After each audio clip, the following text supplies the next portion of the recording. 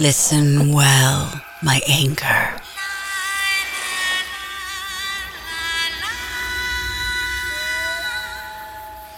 As a child, she never spoke a word, though the doctors could find nothing wrong.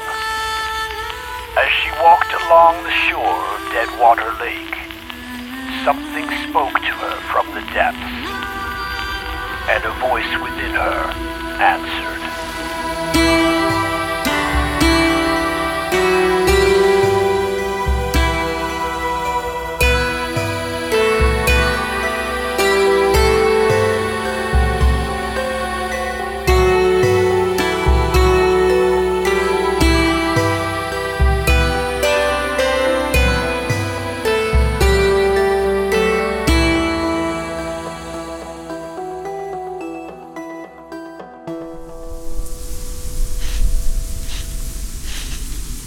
We've taken it as our mission, well, my mission, to understand the story of Willow Paterson. Parts of the story seem to have been excised from official county records. Some of the records seem to be in direct contradiction with others. For example, early in 1862, Captain Eberhard Paterson is said to have set out on a whaling voyage in a bark named the Olivia Barrington. According to logbooks, the captain became overwhelmed by delusions, abandoned his crew in a whaleboat, and was lost at sea in a violent storm. Why, then, is he listed as a new resident in the town registry of Eben just months later? How he got from a storm in the middle of the Atlantic Ocean to a remote lake in New Hampshire is something only he knows.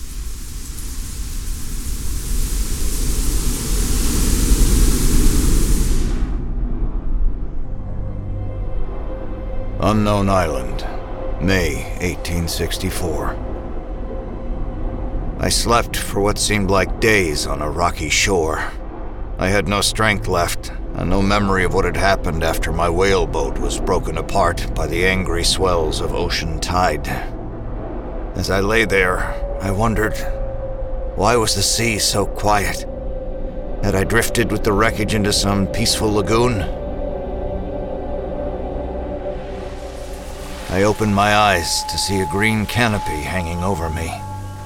Despite my desperate condition, I spent some time pondering the species.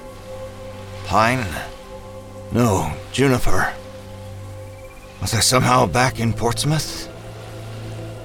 My fingers blindly scratched at the sand around me until I found a few of the fallen buds. Their bitter, peppery flavor helped to slowly animate me.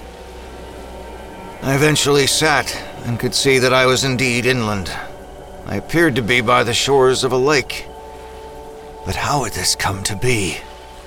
It was as if, by some providence, I had been delivered to this tranquil Eden. Those given a second chance at life often attribute their fortune to the divine. But as time passed, I became aware that this was no mere religious awakening. Something had delivered me from an anonymous grave at the bottom of the sea, and this presence became more known to me as the days progressed. We know that Eberhard Paterson received mail at the Eben post office that year. It appears that he settled on what is now called Willow Island and sent for his family in Portsmouth, Massachusetts.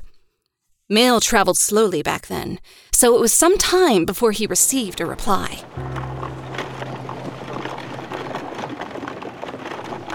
As I had no coin or note to pay for the journey home, I was forced to write to my wife Irena and request that she travel to my current location, which was, apparently, Eben, New Hampshire. I was shocked when my cousin Henrik wrote back that Irena had been taken ill with consumption, to which she succumbed just weeks before my letter arrived. He arrived by coach soon after with my belongings and our young daughter, just 4 years old. Crushed by the death of my dear Irena, I sold everything and set out to make a home for my daughter and I on the island in the lake. As I went through my day-to-day life on the island, I became aware that my protector was still watching over me.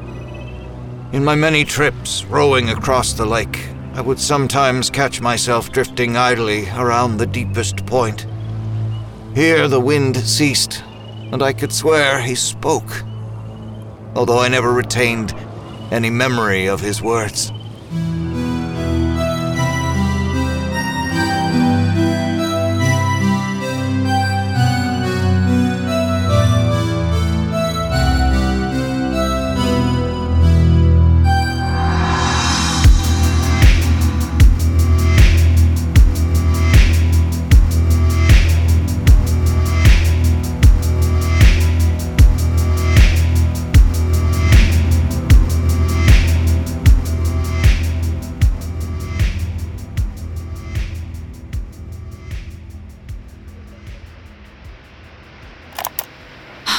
Mi hermano, by the time you hear this, I will have already called, but I want to make sure you have it just in case, so I'm about to drop it in the mail. I'm going back there to see if I can get Jerry out. I know I should get help, but I don't trust the police. This Alex Camby guy is rich, and they're probably working for him. He's crazy, Gilberto. He was talking about, killing kids. And his eyes, he looks completely insane. He locked Jerry in a cell with this horrible creature. It'll kill Jerry if he breaks through those chains. I got to help him. If it wasn't for him, I still think I was crazy. But everything that's been happening to me. So I promise I'll call you when I get back to the hotel. Love you, Gilberto.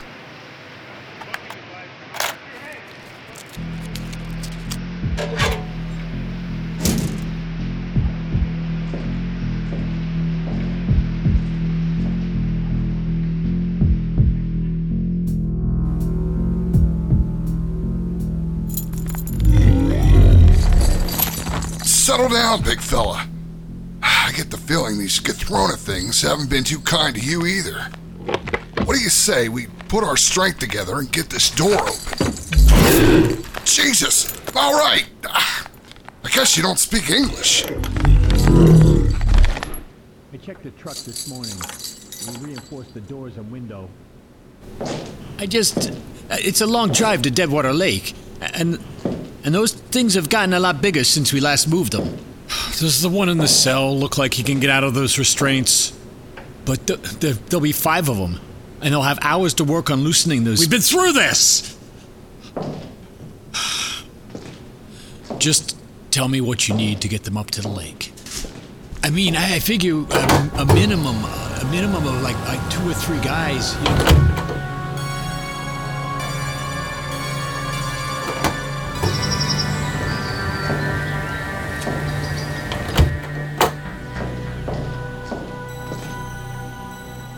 Rivers, can you hear me? What? Who's out there? Wait, I think I figured this out.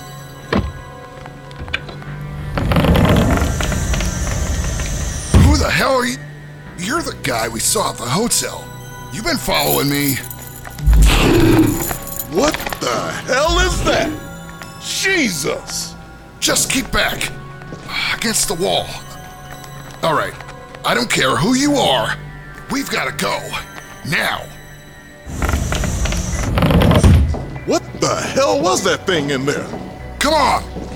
Nah, they're right outside by the truck. We gotta find another way. The other door. There.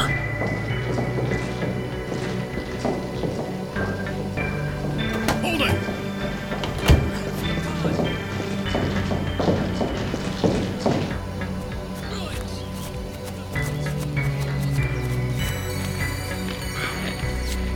Oh! What the hell are you doing here? I came to get you out, asshole. Hey, is this the guy who was creeping around the hotel? My car is just beyond the trees. You want to get out of here or not? I don't think we have a choice. Let's go. I see him! Over here!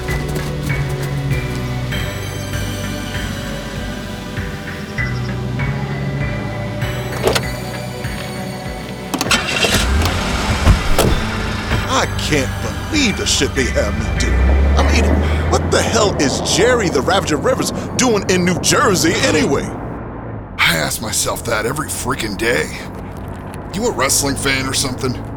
No, I'm not a wrestling fan. I was pro. Crazy Omar Williams, Mid-South Regionals. Wait, you're Crazy Omar?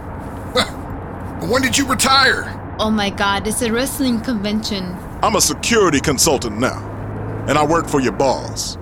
They've been worried about you, and now I can see why. What is this stuff I fell in? God damn it. It doesn't want to come off. Oh damn, you got it all over your hands. Shit, welcome to the club. What are you two talking about?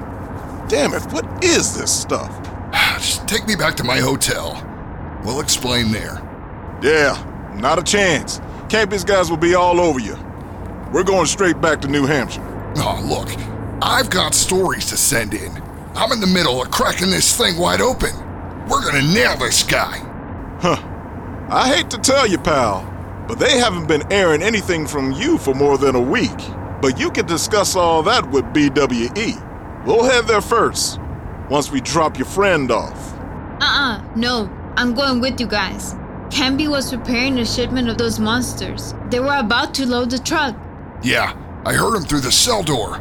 He said they're going to New Hampshire. Would they be going to the lake you talked about in your show? That's what it sounds like. Well, I guess we're all on the same page now.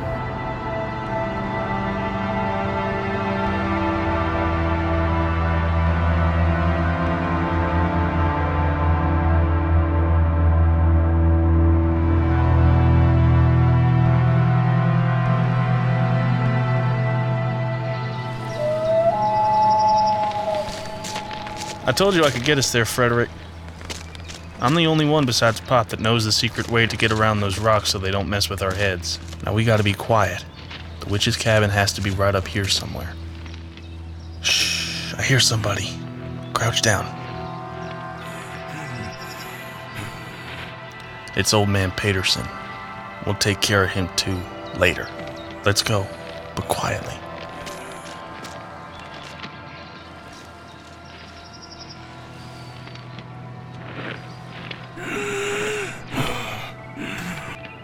Many years have passed since I pulled you up from the sea and gave you life again.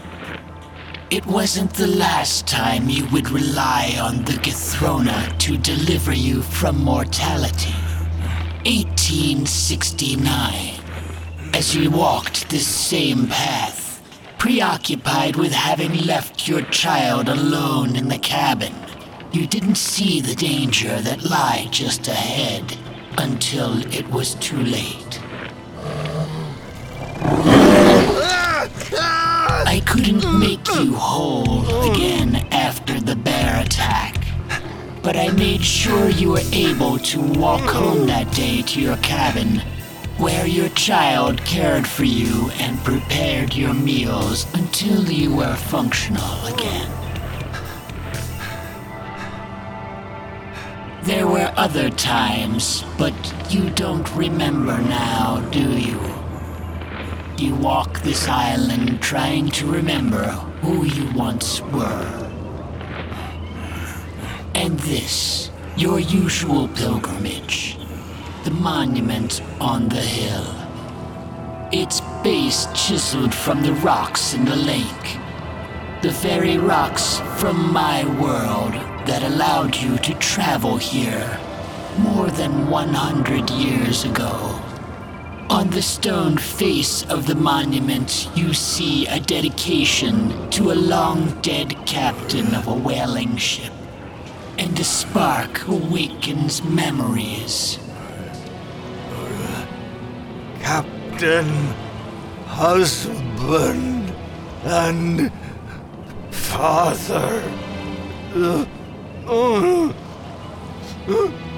Yes, parts of the story will come back to you, and you will weep. And as usual, when you leave, I will remove it all from your memory. Again. You won't even be sure why you returned to this hill.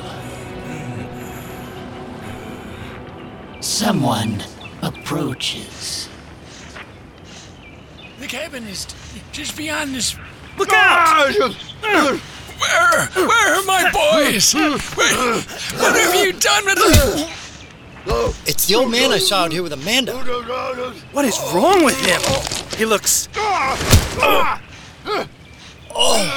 Connor! I think he broke my shin.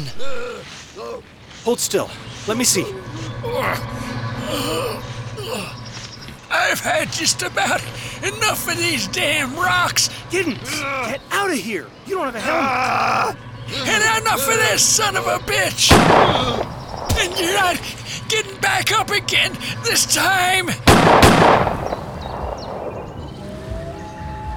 Frederick, did you hear that? Sounded like Pa's gun.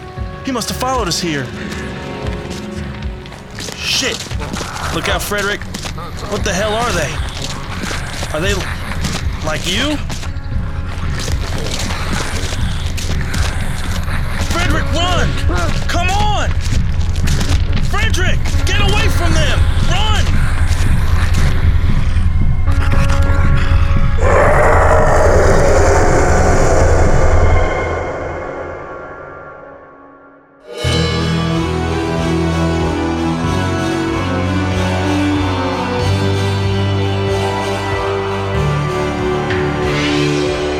Welcome back, and thanks for listening to Season 3, Episode 2 of Under Dead Water.